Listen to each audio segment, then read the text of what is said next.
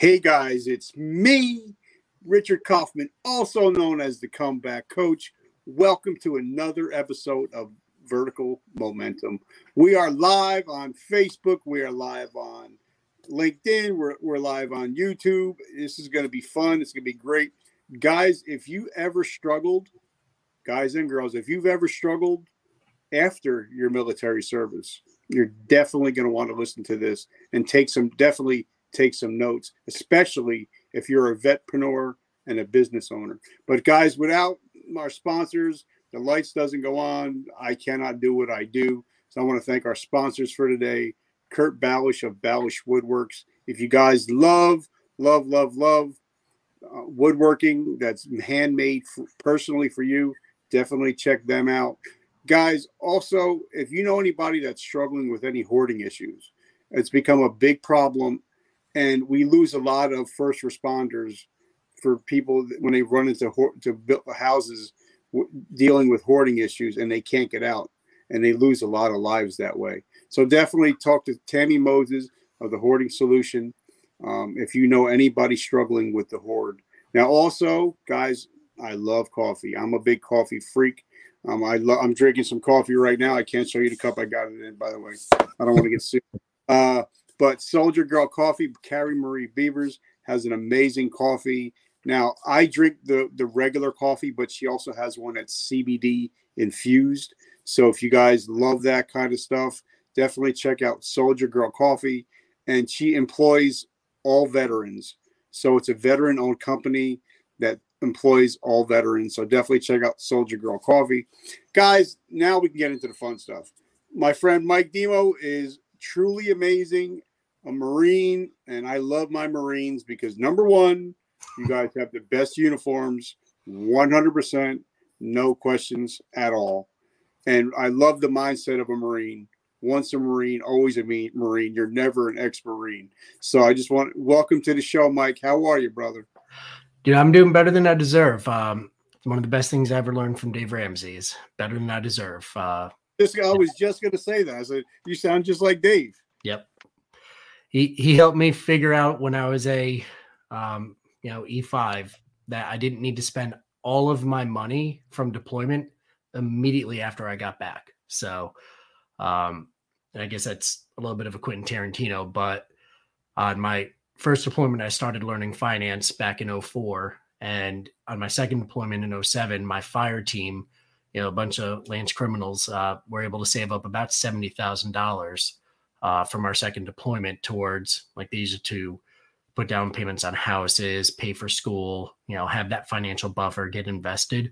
So yeah, no, he was a great initial resource for me. Yep. And I actually went through Financial Peace University a couple of years ago. So Dave, if you are listening, you're amazing. I might even tag you in this video, by the way.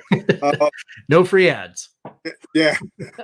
So talk to us. Tell us a little bit about yourself, where you're from, where you grew up, and what kind of little boy was Mike? So I grew up in Danbury, Connecticut, which some people know, some don't. If you've ever seen Alice in Wonderland, the Mad Hatter character is based on the people that worked in the hat factories. Turns out using mercury to make hats with your bare hands, not a good long-term investment in your health. But yeah, it was an interesting time growing up there in the 80s and the 90s. It was a town in a lot of transition. We had a lot of the Southeast Asian community that came out after the Vietnam War ended, the issues in Cambodia with the genocide there. We had just a really cool array of people where I was actually in my school, basically the minority of the students. We had like 50 some odd different translators.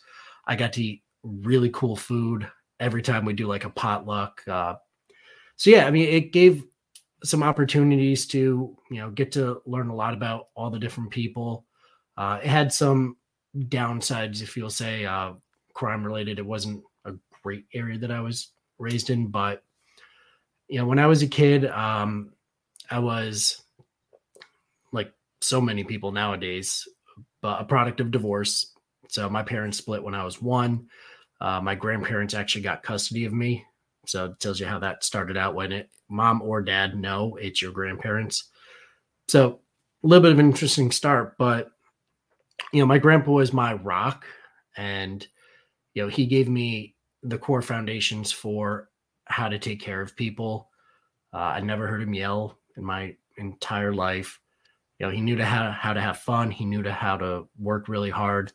And, some of my best memories were going in, stealing food out of his garden, learning how to eat like actual good food fresh, which is hilarious because, most of the foods that we made weren't really all that good for you looking back at it. But, like just getting an understanding for, being able to not live off the land, but, having nature's bounty and being able to eat fresh. That was something. Now your dad was a mechanic. What kind of work did your grandfather do? So interesting story with that. So my grandpa was one of 6 boys. They were first generation born in America. So of the 6 brothers, 5 of them opened their own businesses, and my grandpa was the one that didn't. He stayed home, took care of the little farm that we had downtown Danbury. Like nowadays it's a busy street, but like they had their little half-acre farm that fed them.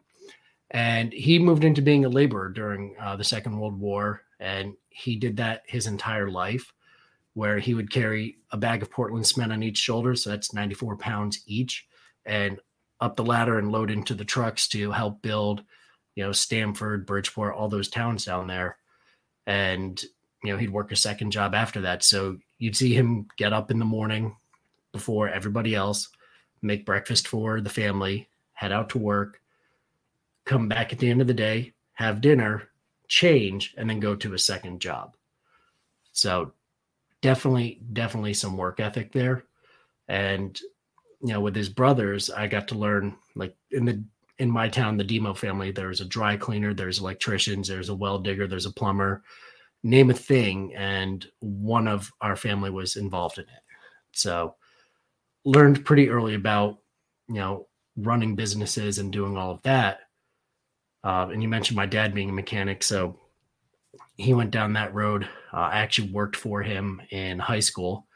And that's where my education on the pitfalls of business ownership came from. Not having efficient systems, not having consistent systems, and how that could really impact, like some of my current clients.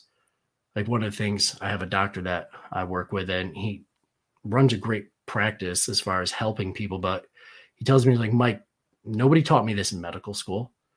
Like when we're talking about search engine optimization, having an efficient calendaring process, like all these things. And my dad definitely did not have any of that. It was pretty wild. And, it was hard for me, 17 years old, trying to tell my dad, like, look, I know as a junior mechanic, you want me to go change the alternator on that Taurus. I don't know what an alternator looks like. So maybe I should be the one handling the calls, the billing, and the computer systems, and you should do that. My stepdad, he's a builder for the Gold Coast, so like Greenwich, New Canaan, Wilton, built these massive houses to perfect tolerance. And he had a lot of the same issues where he's a master of his craft, but the business systems and being an owner operator literally until the day he died on the job site, like never being able to step away from the business and actually see how it could all work. He told me when he'd have me up on Saturday mornings at 5 a.m. to go shovel the rafters so he could put the next level on a house. It's like, Mike, you can do what I do and you'll make good money, or you can own the business and, grow from there. So then what was the decision, instead of going into business for yourself, why would you join the military, and why the Marines when, you could have went Air Force and been able to live the life and eaten all the great halls? So why would you join the Marines? So that's a funny conversation. The Air Force never called me back. Okay. Their loss. which leads to a funny story because I ended up in the Air Wing in the Marine Corps. My GT scores were in the high 130s, and the ASVAB I had, it was like a 92, 94. I mean, we're talking 20 years ago, so don't hold it to me. I'll find my SRB later and we'll be fine. But Danbury is within an hour from JFK, LaGuardia, Bradley International Airport, Westchester. So there's all these different places. And, 18 years old, I didn't know what I wanted to do, but I knew they made six figures. And this is back then. And they're like, well, it's a high stress job. Well, with the upbringing that I had, trust me, stress, not the major concern for me. So I signed up for air traffic control. I thought, not saying recruiters lie, but they move the truth a little bit. And I signed up to be a reservist because that just seemed like a great idea. Like, I can learn how to do this in the military and then go do that on the weekends. And then during the week, I can do it also and just make a boatload of money. This is going to be sweet. So I go up to my reserve unit, which is Westover Air Force Base up in Massachusetts, outside of Springfield. And I love this man to this day. Then Staff Sergeant Eric Fraser from West Virginia. He had an entire horseshoe lip in. We were on abandoned housing outside of the base because the Air Force just wouldn't give us a building. And I go up to him, bright-eyed and bushy-tailed. Hey, Staff Sergeant, my name is Mike Demo. I'm going to be one of your air traffic controllers. And Rich, to this day, I remember that he put like a half a gallon of chew into this cup and then said, air traffic controllers. Now, we ain't got none of those around here. You're going to be an air support operator. I was like, well, I don't know what the heck that is. So, cool, bro. Like, you don't know what you're talking about. My recruiter told me I'm going to be an air traffic controller. Fast forward through boot camp and combat training, and everybody's got their orders and they're getting split out to whichever bus they need to go where they're going. Air traffic control school is in Pensacola, Florida. And this was in March of 2001, which is spring break time frame. For 19-year-old Mike, that seemed like a really sweet proposition. I got my orders, and it was to this place called 29 Palms, which the Marines will know. If you don't know, it's a base that the Army said couldn't sustain life. So they sold it to us for pennies on the dollar. And that's where I did my training. It ended up being a fantastic thing, not for a civilian equivalent job, but for what the actual mission set was. It was a fantastic opportunity because I managed all of the air in the Marine operating theater. So I interacted and was the liaison between the ground side guys, the medevac groups, the air wing, artillery. Everything ran through me and my team to make sure that it all worked out. Because in the Army, in the Air Force, they don't actively control their helicopters. So you could have your Blackhawks going through while mortar rounds are coming in. In the Marine Corps, we don't do that. We control every asset. We think, little sky, big bullet. They think big sky, little bullet. Funny stories about that when I was in Iraq.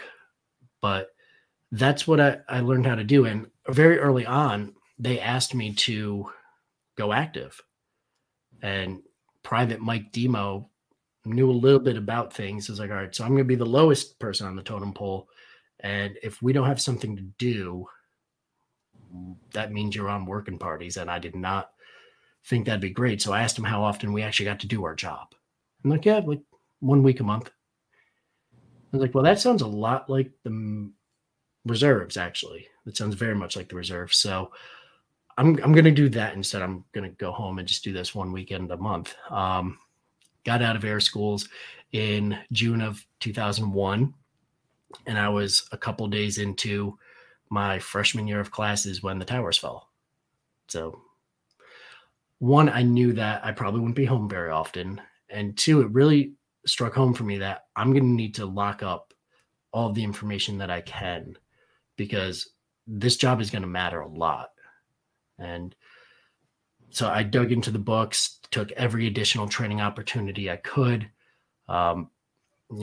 Actually, by the time I left the military, in the reserves at my rank, I was the highest proficiency rating in the entire Marine Corps in my job. So it's amazing, because as we talked about on Amazing show, by the way. Definitely, people need to check out your podcast. Thanks. But like I'm sitting right now, I can actually see where the towers once stood, Mhm. and it was amazing. How many planes I hear going over my head because of Teterboro and Newark, JFK, and when 9/11 happened, there was no air traffic. It was silence, Real quiet. and the silence was, as they say, the silence was deafening. So I'm sure that once you got that call, that the pucker factor went way up because all of a sudden, wait a minute, we're going to be bombing the shit out of some people, and they're going to be needing air traffic controllers and doing what you do. So, what was that mindset like as you watched the towers fall, knowing what's ahead for you? It was, I mean, it was wild. I didn't have an opportunity to even volunteer to go until 2003 for the initial invasion. And I volunteered for it and got turned down, which really pissed me off because, I was a Lance Corporal at the time and they're like, we're only taking NCOs. And then they took a couple Lance Corporals and I was just out of my mind about that. But they said they didn't think I was ready. And that drove me nuts. Like that didn't think they were right in that. And I dedicated all of 2003 to being better than everybody else in my unit at my job. Like just refused to do anything but have an excellent standard. And got promoted to corporal. And going into 2004, there was another rotation coming up.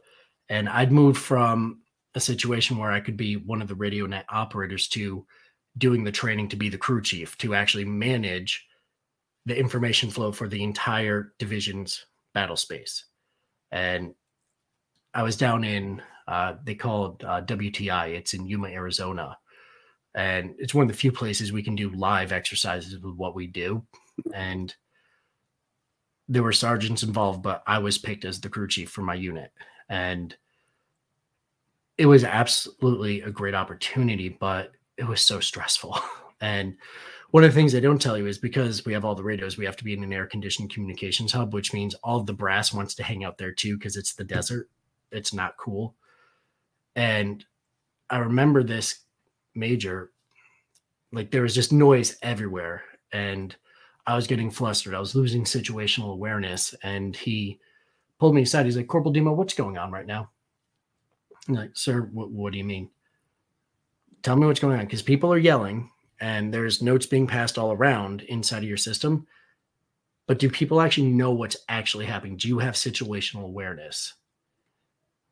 And, you're 21, 22 years old. So you try to make a good answer up. And I had not a clue what was going on outside of what I could see on the boards. Like I knew the things, but I didn't know the broader picture. Mm-hmm. And similar to what Jocko Willink talks about, where it's like, let's take a step, even just 6 feet or 6 inches back, and let's just look at it for a second and clarify. So he had me take a deep breath. What's happening? What's going on? And it all started to come back. Like the situational awareness started to fill back in. I re-understood what the operational tempo was, priority of fires. It all came back. And he's like, now what do you need to do to own this system? I was like, well, sir, there's like so much extra noise in this system because we have 3 times the people that are supposed to be here. He's like, well, if you don't want them here, tell them to go away. Now, these are full bird colonels, the air wing commanders. I'm a 22-year-old corporal. And he's like, yeah, but this is your system. Own it. And it was the first time I was like, gentlemen, I'm going to have to ask you to leave. And they left, which was absolutely wild to me that I could do that. Like that shouldn't happen. And then everything started to come together and it was calm. And we were able to pass the information and our operational efficiency increased dramatically because I was able to see the picture and communicate effectively with my team. Fast forward to 2004 when I went over to Iraq for OIF 2-2. The reserve component, we were essentially filling a backup role. So Iraq's a big area, Anbar province. The main air support center was in Ramadi, about 20 miles from Fallujah, but we reach all the way out to the Syrian border, and the radios don't go that far. So in the back of a KC-130, we'd put a little communications box that we'd all sit in, and then we'd be the relay for them. About 2 weeks in, they realized staffing-wise they needed somebody else NCO-wise down at the main direct air support center. And we had 10 sergeants with us, a bunch of corporals, and they chose me to go down to the main hub, which is pretty wild because, you know, as a reservist, they were all using, you know, the budget wasn't there. So they're all using new systems I'd never seen. So I spent a week just learning how to do the most basic job and then work up to the net operator, talking to the ground side. And then they moved me up to being the crew chief. And I had a captain that would yell a lot and was very flustered and very animated. And that lesson from that major stuck through. And I told the captain, I was like, sir, I've got this. Like, it's okay. And I was able to have him stop breaking up the communications process, have the information flow to me, give him what he needed. And it got to the point where we got our medevac times down by about another 10 minutes, which, if you know the golden hour, you know, 10 minutes is a big chunk of that golden hour. We were getting people medevaced where we had a helicopter on the pad at the Kasevac site before the Humvee even got in to get them pulled out, which was pretty wild, the efficiency we were able to create. And that was all because of being able to be calm in the face of pressure and to be able to understand the big picture and to be able to take a step back. And that's where a lot of my leadership and mentoring started, because having taken that lesson in, I started teaching the active duty folks how to do that too. And I made sure by the time the deployment was over, even my PFCs could sit in my seat. And I moved over to the officer billet, the senior air director role, actually controlling the helicopters, you know, the medevacs. Got to talk to U-2s, all sorts of wild stuff. And the AC-130s were my favorite because they were just looking to get wet. And that was a fantastic time. Well, you know, it's like, you know, I'm listening to an audio book by a gentleman named Tim S. Grover. Yep. And he talks about, you know, there's a difference between a shot maker and then there's a difference between a closer. Mm-hmm. You know, Michael Jordan was the closer or the cleaner. And when everything else was, if the Bulls were down by 30, Michael would just say, I got this. Mm-hmm. Down, let's get the plan together. I got this. And I think in business, we kind of worry about everything, but we have to learn to be that cleaner. We have to learn to be the guy that can say, yeah. Lost your audio there, Rich. And I think that's one of the big successful people in business or even in the military. They're the ones that when shit starts getting heavy, they quiet down. They calm down and be like, all right, get a plan. I got this. And I think, you know, especially because I'm a big guy, I love watching the show called Air Disasters. And it's amazing how the pressure that air controllers are under 24, anytime they step on shift. So I give you all the props and the credit in the world. Now, how many years did you do in the military and why did you get out? So that's a funny story. But just to add to what you just said, a point that I didn't make about that, having positive control of, like, during the operations in Fallujah, 70 flights of aircraft in a 40-mile area, is we did it all via radio and by hand on a chart. There was no radar. Wow. That's you know, and like, you know, I was a tank commander, you know, and for me, my whole thought process was, all right, I got my guy, I got my guys in my platoon. I never seen the big picture until one year they put me in the talk. And I'm like, that's who I used to talk to. And I'm just like, holy shit. You know, because they have the battle plan drawn out for companies and battalions and brigades.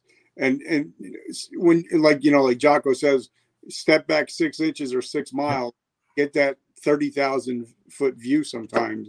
And so I totally understand what you're talking about, is when, once you start seeing the big picture, the little stuff, I get what you're talking about. Yeah. It's always making sure that we look at what's important and what's urgent, because they sound similar, but they're different things. Things that give you a lot of energy are urgent, but is it actually the most important thing that you need to get done right now? Sometimes it's not. Yeah. Sometimes it is, and that's fine too. But do you have the ability in the moment to step back and make that assessment? And, that was one of the key skills. So to your other question, Rich, about when did I get out of the Marine Corps? So I ended up getting out in 2008, and there's an interesting story behind that. In 2007, I'd been, on the reserve side. Like, there's no jobs, by the way, if you don't have a college degree, even back then. Like, so I got back from Iraq, and all I could get was a job at the mall. I tried doing painting houses for $10 an hour until the dude stiffed me, and that was that. So I went to work selling kitchen cutlery, a company called Cutco Vector Marketing. Yep.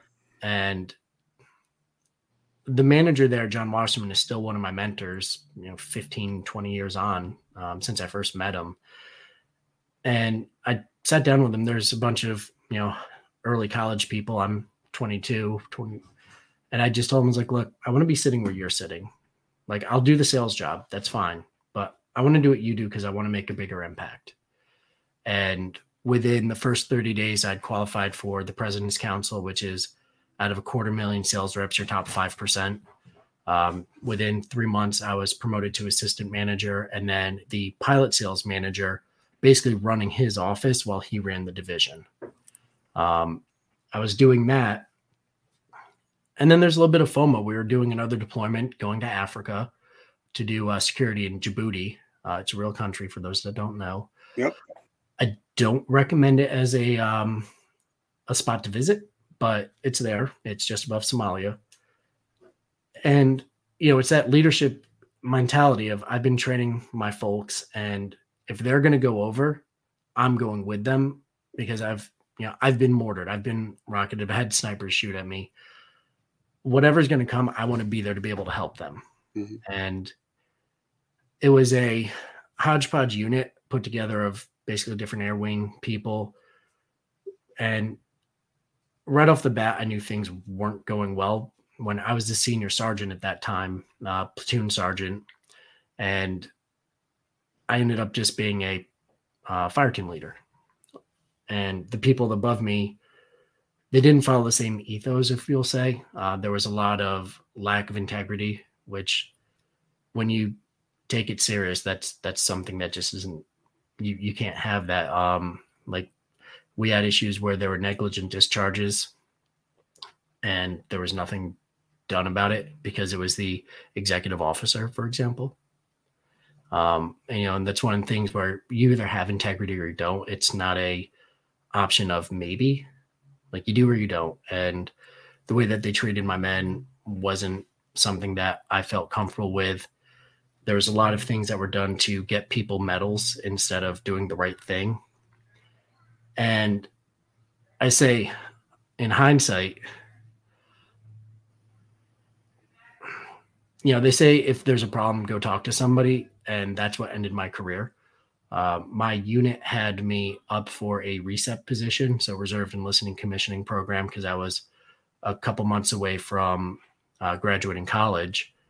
And the Navy doctors misdiagnosed PTSD as bipolar, which eliminated my ability to participate in the Marine Corps. And I went from literally up for meritorious staff and then also a RECEP position to being told to, you're out of the Marine Corps within 2 days. Didn't even get it properly done. DD 214, nothing, no medical exams. You're just out. So that's how that went down in a blaze of glory. And, that ties back to, with transitioning. needing to have that good tribe.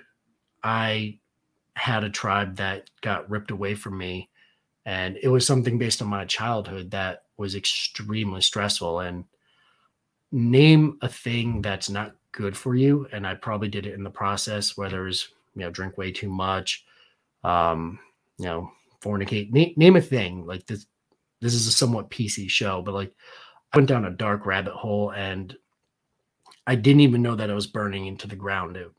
And it was just a struggle and a fight. And that went on for years. It ended up destroying a marriage. It, just name a thing. It's only been the last couple of years where like I hired a coach, and because the VA therapy hadn't worked, they're just trying to medicate, and that doesn't actually fix anything. But I found a great coach named Ryan Nidell, and he walked me through an entire protocol and, helped me rediscover my passions and what I'm best at. And, I'd been in a mentorship role to hundreds of people prior to 2018, but it's with his guidance that I started helping transitioning veterans that might have gone through the same things or a similar thing that I had. And he's the one that encouraged me to take that talent and move into helping business owners. Now, go ahead. I've, on the show, I think we're up to like 380 episodes or something stupid.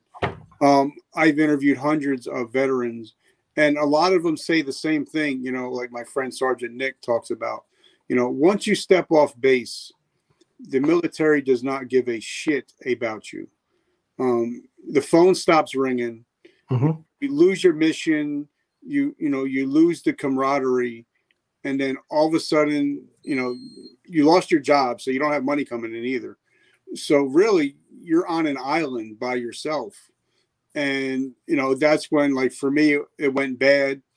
I got into exactly what you're talking about. It was a bad situation, and a lot of people that get out, they struggle, and then they'll be like, all right, well, I don't fit into the mold of an employee, because like for in the military, you don't check in at 8 and check out at 5.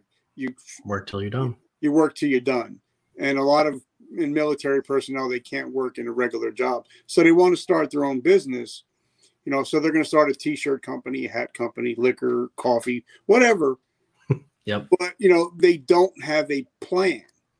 Like my friend Stephen Eugene Kuhn always says, if you don't have a business plan, you don't have a business, you have a hobby. And one thing the military teaches us is an SOP, standard operation and procedures, having a plan. And I think a lot of times when we get out of the military, we just wing it. And then 6 months later, we're 10 grand in debt, don't know what the hell just happened. So Yep. What has been your experiences with people that have, including yourself, that have transitioned out and then tried to get into business? So for me personally, I tried to outwork my lack of knowledge, and that's fine. I swear to you, I succeeded somehow by the grace of God in spite of myself. The things that I didn't know about myself that were causing the issues that I had, like without any knowledge of all that, like I still ran a nationally ranked office for Cutco, which is wild. Like I was able to impact hundreds of reps, helping them. Like some of them even opened up their first offices themselves at 18, 19 years old. They won scholarships. They became part of President's Club. And like there's people from 2006 when I'd started working with them that I'm still friends with. But, it's one of those things where that's where I started to realize there was a problem, because we had systems and operations in place. So the success that you have when that's the case is really based on you. And I couldn't figure out what was making other offices very, very successful in recruiting and sales. But what I didn't know how to do is invest in people.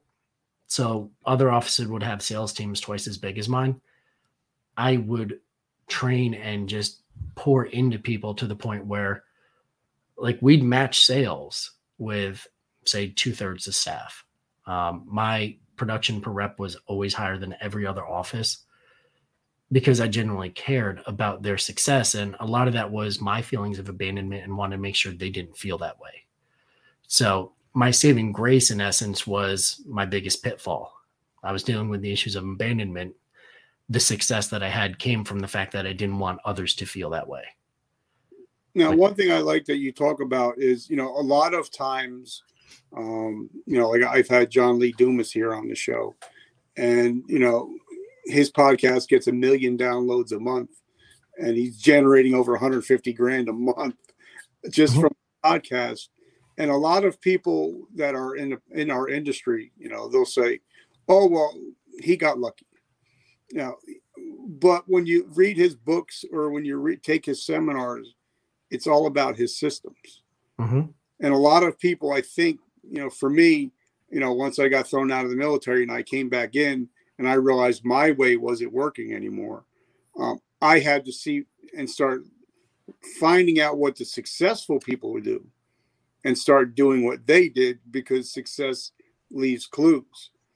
And I think a lot of times people are just too proud, or, oh, well, I got this, but they won't say, "Hey, John Lee, I need help. Show me what you're doing so I can follow what you're doing and I can learn." You know what I mean? So I think a lot of people, when they go in business, they're not very humble and they're not very teachable, and they go out of business very quick if they're not. Yeah. Again, one of my mentors, John Wasserman, used to say, "Steal from the best with pride, but make sure to give them the credit for it." Yeah, always. Yeah. And, that's the thing is, Napoleon Hill's book is what, almost 100 years old? Yeah. Right about. So the mistake a lot of people make is thinking that in the modern era, we're new, we're different. Humans don't evolve that quickly. The lessons of the past are very valid. Now, the techniques involved, they need to be updated. If you're using Windows 95, it's time for an upgrade. Yeah. But the core tenets of success, like you said, they leave clues and they're very consistent. And that's what now I help people do is, in my quote unquote day job, work with financial advisors, and I've helped them generate millions of dollars, hundreds of millions of dollars at this point, in additional assets under management, just by teaching them things like how to build a referral base, how to efficiently explain something in the language that your client understands. Helping to, instead of say, I help everybody, I've got my Series 7 and I'm here to help everybody with everything. Well, that's fine. But who do you serve? Who do you want to work with? And this might be an unpopular thing because everyone wants to mass market to everybody. But just to give an example, we have over 300 million people in America. Let's say you only wanted to work with guys or girls, your choice. That's 150 million people gone. Let's say you only wanted to work with people that believed things that you do. Country's about split in half. That's 75 million people gone. Let's say you only wanted to work with people, insert a thing, and niche down. And what you'll find is once you know who you truly resonate with, there's going to be somebody there that's looking for somebody just like you. And that's what I help people do is, not be a generalist. Let's actually focus in on the exact people you want to serve. One of my clients is actually out of my niche because he's not military, but he's very passionate about helping military. So he's my outlier, if you will, but that's okay because he's still serving the tribe. Yeah. I want to help veteran business owners because you learn as much from failure as you do from success, sometimes even more because pain really does lock in those lessons. And that's what I want to do is help that next generation of veteran entrepreneur to become successful and learn from the pitfalls that, we've gone through, because I got out of the Marine Corps in 2008. I think that was a great year for going into a company or starting a business. Nope. Not really. That's when the whole economic downturn and they were laying off people. And we had one of the biggest downturns in the stock market. So that was a shit show. Yeah. Well, what's funny about that? So I deployed in 07, but I'd run my own office in 2006. And in the summer of 06, I did $81,000 in business, which, take home 10% of that. That's pretty good for like a summer job. In 08, I did 125 and won a trip to Cabo. In 09, I brought in to myself, so we did about 250 and I took in about 90 of that. In the worst time to be doing it, and in just a horrible frame, and just the hustle grind Gary Vee before Gary Vee even got that wine store. Yeah. Like I was trying to do that. In 2010, my summer results were 50 grand because I'd burned in fully and completely collapsed, was completely broke, had to move back in with my mom. 28 years old. That's not a really sexy thing. It's really not. Well, and I think one thing that I'm learning, like I said, I've had 360 episodes, whatever it is. And, only the last 3 months since I interviewed JLD and we talked on the phone and he's mentoring me, he talks about, when you're in business, if you're talking, I think Jim Rohn said it, that if you're talking to everybody, you're talking to nobody. Yep. And, like JLD talks about, sometimes you have to go an inch wide, but a mile deep, and finding out who your perfect avatar is. Because, it's kind of like in the military, you can either pray and spray or you can snipe. And being a sniper usually always gets more kills than a pray and spray. So talk to us about niching down and finding our perfect avatar, because this way we're not spending all this money on marketing and you're hitting grandma from Ohio and you're trying to hit a 25-year-old veteran that's trying to start a digital company, and you're just wasting money and time. Yeah. So this is actually my list from the beginning of 2020 when I was making my transition from doing personal development consulting to business consulting. Again, it's hilarious to look at this because I didn't realize what I didn't know, but there's some consistent themes. And I did it the way that I'd read on the internet. Typical client that I wanted to work with. It was a male between age 30 and 50, probably has gone through a divorce. They're a business owner or sales manager or somebody that's like a high earner, high stress job. They use substances to numb themselves because I've been there. They have to be making at least 6 figures because that's where you can make the most rapid shift. And, new levels bring new devils. I knew those devils. Somebody that probably went through having divorced parents or faced abandonment issues for one reason or the another. They've experienced mental pain, or like I took a fall in Iraq, so physical pain on a daily basis. And that really, that does drag energy down. There's someone that faces burnout and they've cycled through that on and off, has been rise or grind to failure. And they won't tell you, but they've probably wanted to end it all. If you listen to my podcast, I talk about that.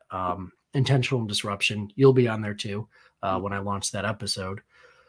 But then I started to think about what I wanted them to have, and being able to stabilize, get consistency, not only in income, but also in their relationships and their outlook. They wanted to be more optimistic. They wanted to feel more comfortable expressing love and gratitude. That was where I started with this. And I didn't even do the exercise right, it turns out. But that started to inform me on who can I serve? Yeah. Like, can I help everybody? Yeah. Like the reps that worked for me that launched out into running their own business, it was guys, it was girls. Like there was both sides of the political aisle. Like I had the ability to help everybody, but like who speaks to me the most? And, helping those veteran-owned businesses, that spoke to me. Where can I make the most impact? Somebody that is generating $1 million in revenue is a perfect one-to-one client for me because they have maybe not good processes in place, but they're established and are ready to make a pivot. They can invest in the 2.0 of their website, and I can bring in my experts to help them with that. Like they're ready for that big push to multiples down the road. But like we talked about offline there, that doesn't mean that there's not a desire to help, the startups like we talked about. And that's something that is in process right now. It's a collaboration between a couple of veterans in a couple different parts of industry to come together and create a startup incubator for, those sub-$1 million veteran businesses, so that we can help them with what they need and give them a tribe to support them, and then eventually transition to the one-on-one. And that's where the rocket ship really kicks in. When my clients, like the one that I signed up just recently, we're going to do a 50% increase in business in 2022. And he had a very good year in 2021. But that's because he had some systems in place and he has some ability to reinvest it in his business. Now, the wild thing is he's going to do 50% more business, and I'm going to have him working significantly less hours. I'm going to have him actually going on weekly dates with his wife, weekly time spent specifically with his kids. So we're going to help not only get the business on point, but also make sure that the quality of life is there. Because you can have Elon Musk money, but if you're miserable, why? What are you doing? Yeah, and I always believe that, and I say it all the time. What good is it to have the house, the boats, the cars, to go home to sit at an empty table? Yeah, for me, it doesn't. That's not success to me. But like what you're talking about, and I see it a lot in the veteran spaces, and we're both involved in a couple of groups. Mm-hmm. That, a lot of veterans won't think twice about buying a $1,200 iPhone. But if you ask to invest in a course, or if you talk about going to a retreat, a business retreat, or finding a mentor or a coach, they're like, well, I can't afford it. But wait a minute, you just said you just bought a brand new iPhone. But why not invest in a coach that can help you eventually get 10 iPhones if you want it? So please talk about investing in yourself, investing in coaches, mentors, and even Audible books. It doesn't have to be spend a lot of money, but a lot of people do not invest time in themselves and in their business. They're working in their business, but not on their business. Mm-hmm. You know what I mean? Yeah, and it's wild. So I formed my official LLC this year because I was putting all this money into it, and I figured I might as well eventually be able to write some of it off for the love of God. Connecticut's not a low tax state. So like I was spending 20% of my post-tax income on personal development. I have currently 2 coaches that I'm paying simultaneously. One works on mindset and my physical body. He's very good. He's actually not too far from you, as a matter of fact. The other one helps with scaling businesses, maximizing their multiple, and doing their exits. And if you're not growing, you're dying. And it might not seem that way. It's kind of chill. But if you're not growing, you're not sustaining the organism, and you're going to start to see things slip. Now, that being said, like for my business owners, my goal is to get them to the point where they can be absent from the business, go on vacation for a month, and not even turn their phone on. Like, we want the business to get to that point, but there's a lot of work getting there. And that's a couple years down the road for most people. But if that's where they want to be, like their business is so awesome that like they're happy to be there, but they're there because they want to be, like operationally, everything's working the way it should be. I mean, that's the goal. That's the goal for people, and if they want to do an exit, we help them go through that. But if they just want to have a business that's freaking awesome, they love being there, they love the people, they have the culture that they always wanted, but they can also go on a vacation for a month and not even think about it and still have revenue coming in. That's the goal. And you have to be able to feed that beast. And that requires reading. Maybe not a lot. Like, you don't have to be a big reader, but like Andy Frisella, 75 hard. If you committed to 10 pages a day, you're going to put yourself in the top, 1%? Yeah. Well, like yesterday, me and my wife are watching. I don't watch the news at all, mostly just for weather or whatever. I don't deal in negativity. And then you hear about this, whatever they call Recepticon virus, whatever it is. Optimus Prime or whatever. I'm realizing, wow, I can still do what I'm doing, and I don't have to leave the house. Mm-hmm. And I can generate money when I'm sleeping, doing what I'm doing. But if it wasn't for, taking courses by Gary Vaynerchuk, Ed Milet, JLD, I wouldn't be able to do what I do because I didn't put in the work. And a lot of people, like I said, they don't want to, they think it's costs a lot to get knowledge, but Audible is only $15 a month, so and something like that, you can breeze through 100 books in a year, and it costs you $15 a month. So you just have to, like I think Tim was talking about that, a lot of people think about something, but they don't act upon it. So, you can think about having the greatest ideas in the world, but if you do not act upon them, you're never going to get anywhere. I'd actually argue the other side of the coin on this one, Rich. So from my experience, not working on myself cost me my first business. It cost me a marriage. It cost me a credit score. I mean, 10, 15 years of accumulated growth of assets. I'd argue that the cost of staying stagnant is significantly higher than the cost of investment. If, like you said before the show started, 100% of nothing is still nothing. But if you have to put in, 20 grand to get 100 grand, that's a solid investment. And like, I started doing that when I had $5,000 in my account and I paid for a $3,000 in-person course plus airfare and parking. So I was about $4,000 in. It was $1,000 to my name. And it was the best money I've ever spent. Yeah, man. Like for me, having my show, who would ever think that I would be able to have people like yourself, Steve Sims on, 7, 8, 9-figure earners come on the show, and I can ask them whatever I want.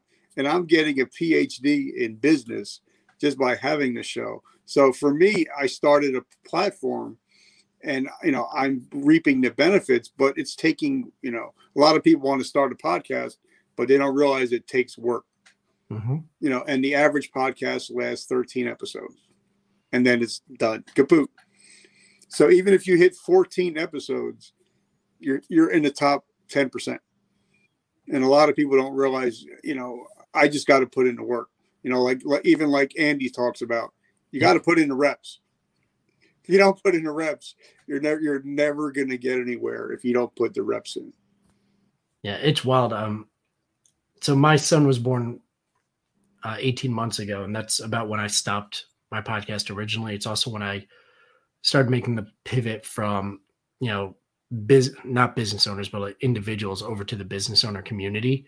And like, even in the 38 episodes that I have there, like one to the last one is such a fantastic difference. And I've, like we said, I've got 4 in the hopper now. I'll have probably 6 by the end of the weekend.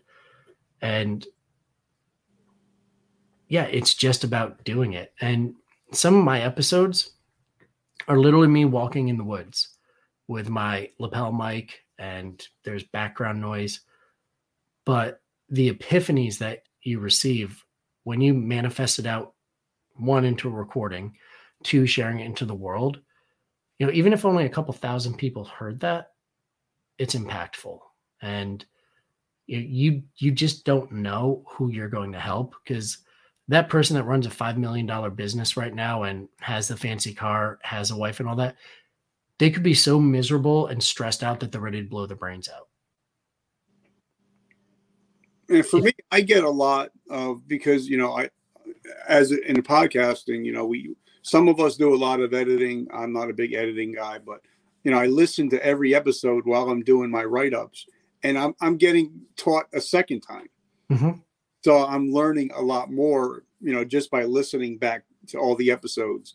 So now talk to us about your podcast, talk to us about your coaching and what you're doing now and how we can support your mission. So Intentional Disruption, I started it back in 2019. It's relaunching for the new year as a weekly podcast. And I like to listen to Andy. Ironically enough, the Drinking Bros podcast saved my life.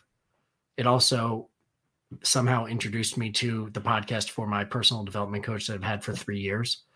So I have a very soft spot for podcasts. Having been an Android guy and not having iTunes and all that stuff, it took me a little bit longer to find that. But Intentional Disruption is quick hitters. It's designed for when we did commute to the office. You're going to be able to get at least one episode in. And it's lessons that I've learned from helping, anything from financial advisors that manage $1 billion to, at the end, something my son did. And teaching you how these little things can make an impact in your business, in your personal life. Because the mistake a lot of people make is there's the office and then there's the house. You're the same person in both universes. So you need to be able to understand that they impact each other and have the skills to really drive forward. So that's what I'm doing on that one. There's going to be a good blend of interviews, kind of like we did. There's going to be quick hits, tips. There's going to be some bonus episodes I throw in there, but it's really, no sponsors. I highlight in the new episodes a veteran nonprofit each time. I'm not looking to make money off of that podcast, but that's what I'm doing there. My LLC is the Delta Enhancement Group. Delta Enhancement, the Delta is the difference between one point to the other for the people that aren't financial geeks like me. But with that, that's where I'm helping business owners take control. I'd mentioned at the beginning that my grandpa had 6 brothers and they all own their own businesses. Not one of them made it to the second generation. The reason it didn't make it to the second generation is they were just figuring it out. They were experts at their craft, but nobody had shown them the systems, the operations, the things that you do to create the culture, the standards, and have your business be able to operate even when you're not there. Especially with all this COVID stuff, the biggest crime, in my opinion, is what it's done to small business owners.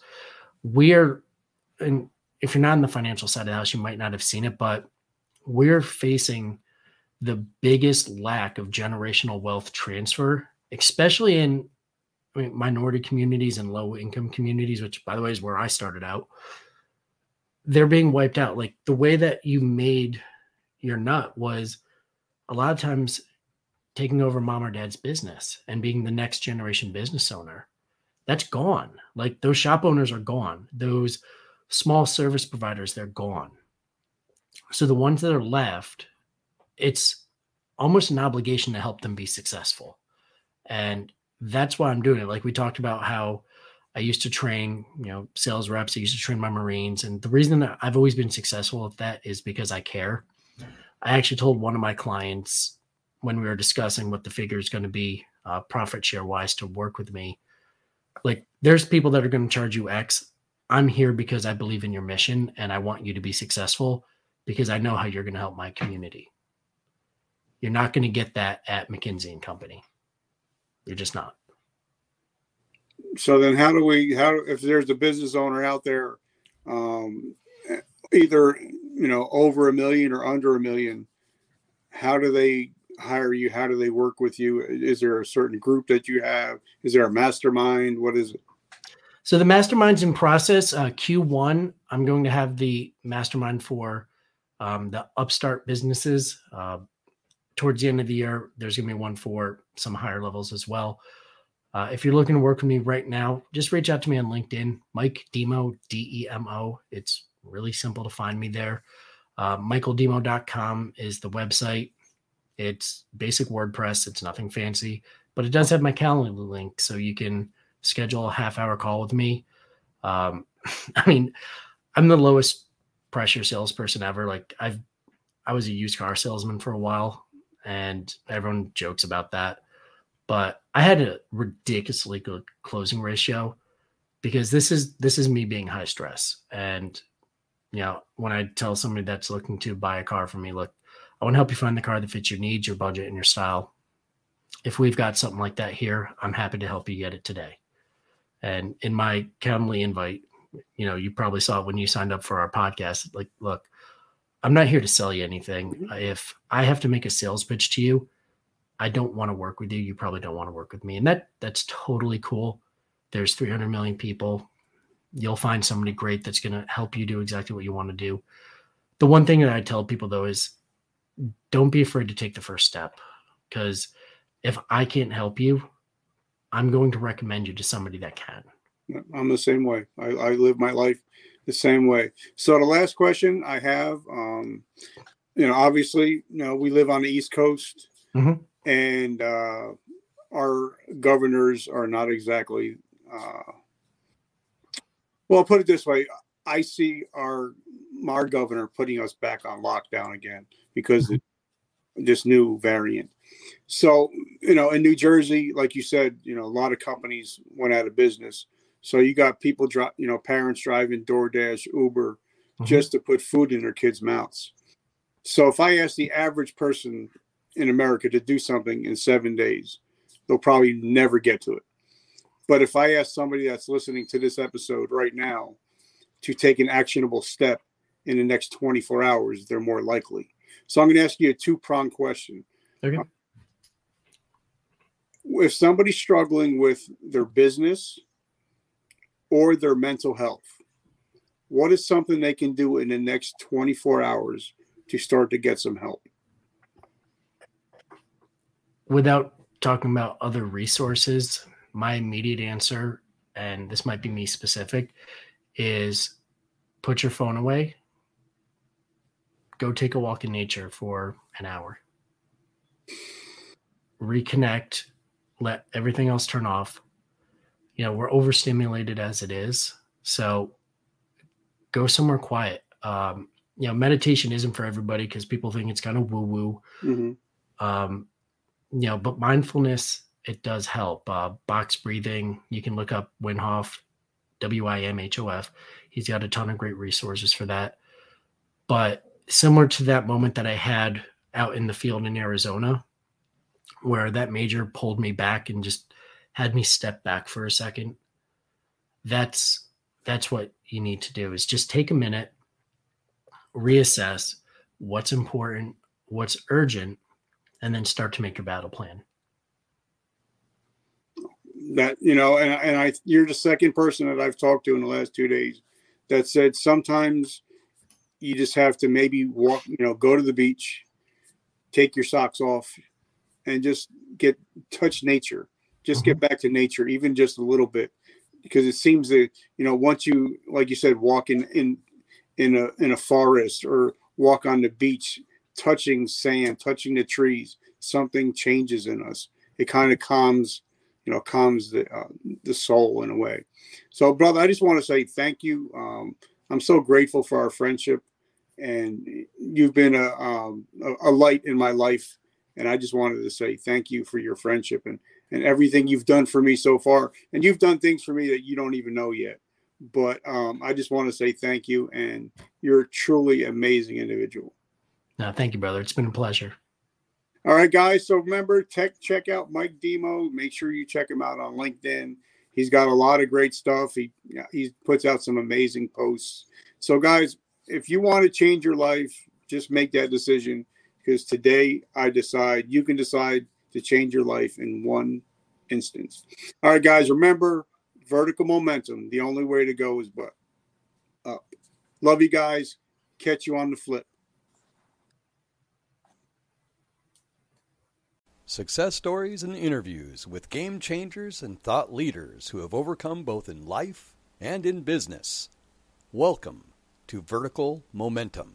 Thank you for joining us today. Please hit subscribe and share. Please feel free to leave us a comment.